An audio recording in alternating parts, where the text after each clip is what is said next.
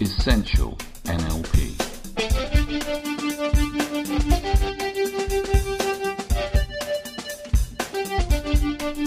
Practical skills for a great life.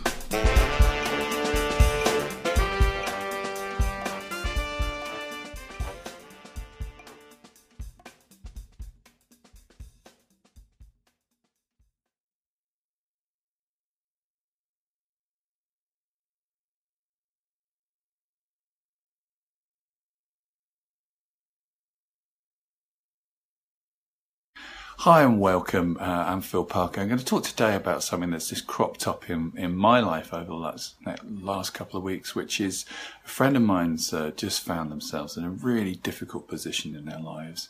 Their relationship's fallen apart. It's affecting their financial security. And as a result, they are deep in depression, and in really not a good way. And so I've been supporting them, chatting to them every day, just kind of finding out what's going on. And what's shown up, which is what I want to share with you, is how you can really identify the patterns that encourage getting into depression and becoming really stuck. And by identifying those patterns for yourself, if you ever find yourself heading in that direction, you'll be able to stop deepening the rut into that way of thinking and start to move yourself on. So there's a couple of things that show up. What's happened is his relationship's fallen apart, and there are questions about how he's going to manage his future because his finances are very much tangled up with this relationship. When he's talking about it, what's interesting is the first thing he's doing is he's thinking about the future, but in a very particular way. And this is one of the key things to encourage a sense of depression. And possibly at this point, I should just highlight, depression is has kind of two main schools of thought. One is depression is a biochemical phenomenon. That means that the pathways in your brain haven't got the right kind of neurotransmitters, and you need medication to resolve it. This model is becoming more and more thought of as a bit old school, in that there are changes for sure in neurotransmitters and chemistry of the brain. But the thought nowadays is that is as a result of triggering certain pathways of thinking in a particular way about the world. The trouble is it gets to be a vicious circle that as you start to think about the world in a particular, depressive kind of way, that will change the pathways, it will change the neurotransmitters, which then makes it, of course, easier. And if you listened to any of my stuff before about neuroplasticity, pathways you use the most are the easiest to use. If you start using those pathways that end up with depressive feelings, they'll become easier to use, and then there will be brain changes. So you can find changes in all sorts of areas of the brain, particularly the hippocampus, I think the amygdala as well, in people who've got long-term depression. So when I talk about somebody heading towards depression, we're coming from this model that actually, instead of it being a biochemical problem, it's a problem in the way that we're triggering certain pathways, which then changes our biochemistry.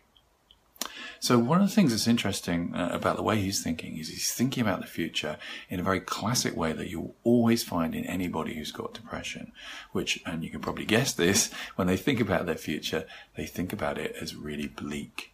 And very often they think about it as empty. So years ago, I had a client who came to see me who had worked in a major kind of news, TV news show during one of the Gulf Wars.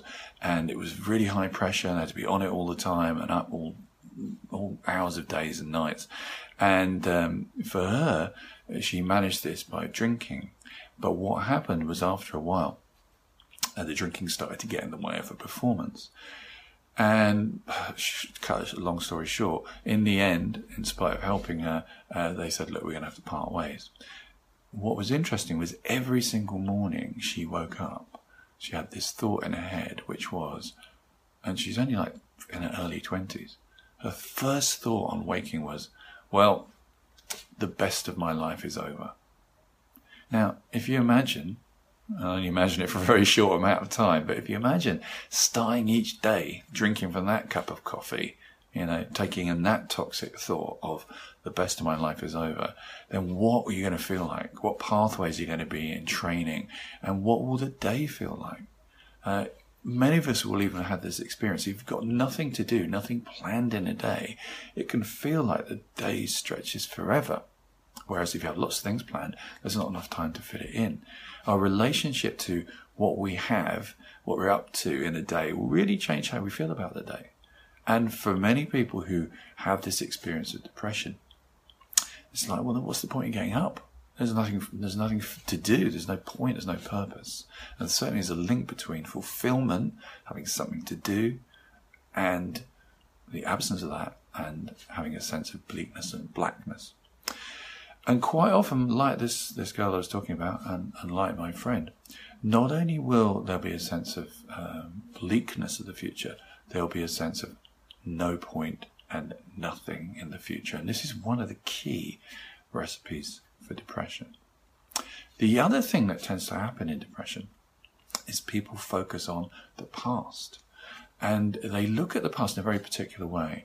They're often viewing it with rose-tinted glasses. So one of the analogies, I'm sure you know the phrase, rose-tinted glasses, mean looking at how great things were in a slightly unreal kind of way.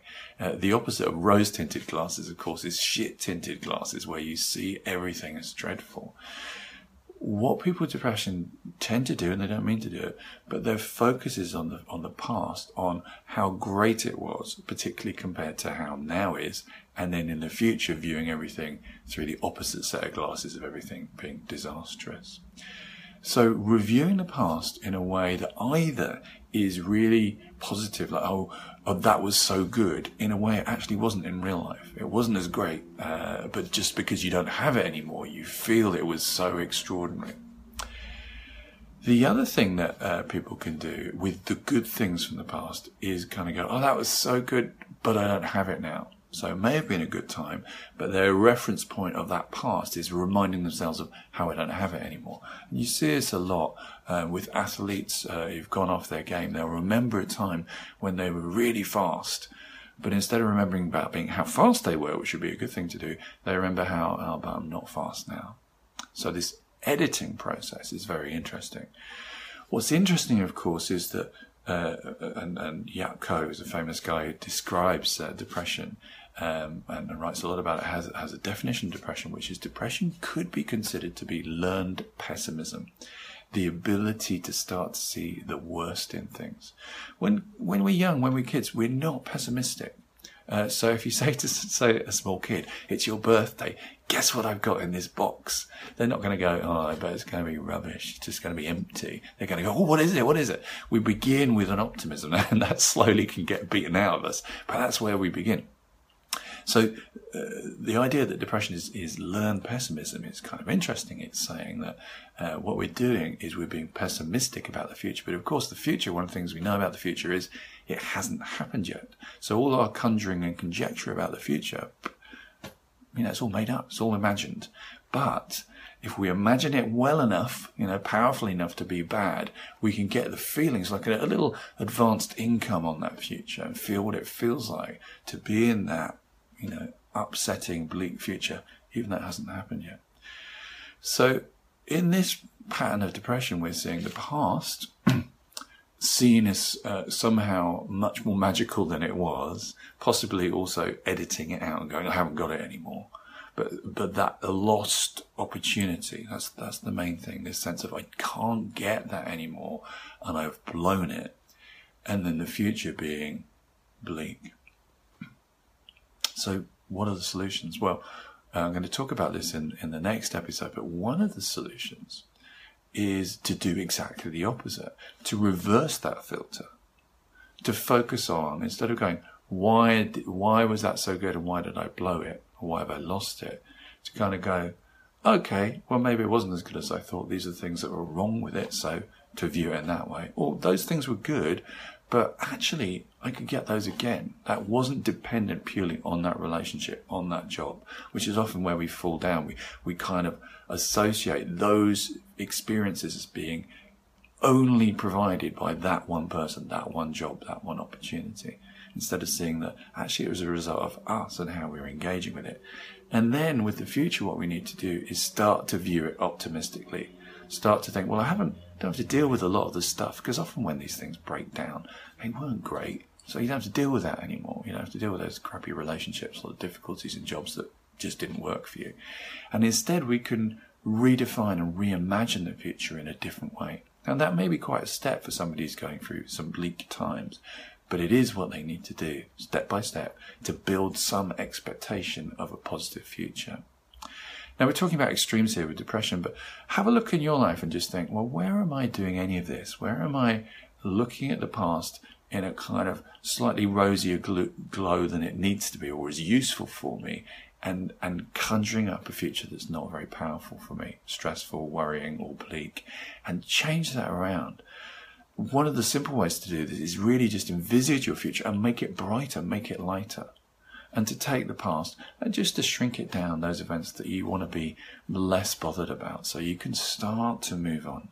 And of course, the third thing, very important, is to be here, be now, to be grateful and to acknowledge what you have.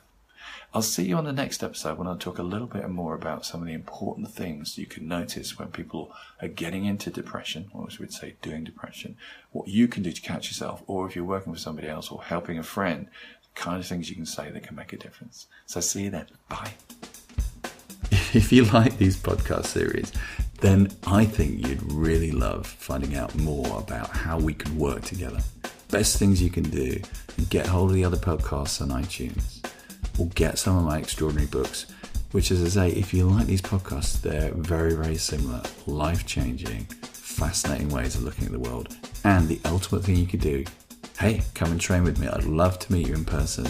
Let us know. Drop us an email, phil@philparker.org, or go to the website, philparker.org. Sign up for the newsletters. There you'll get instant access to some of my latest audio downloads.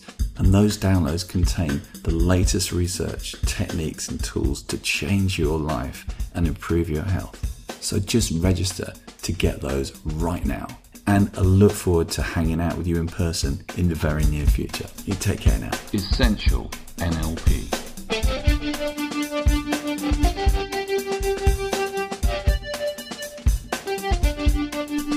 Practical skills for a great life.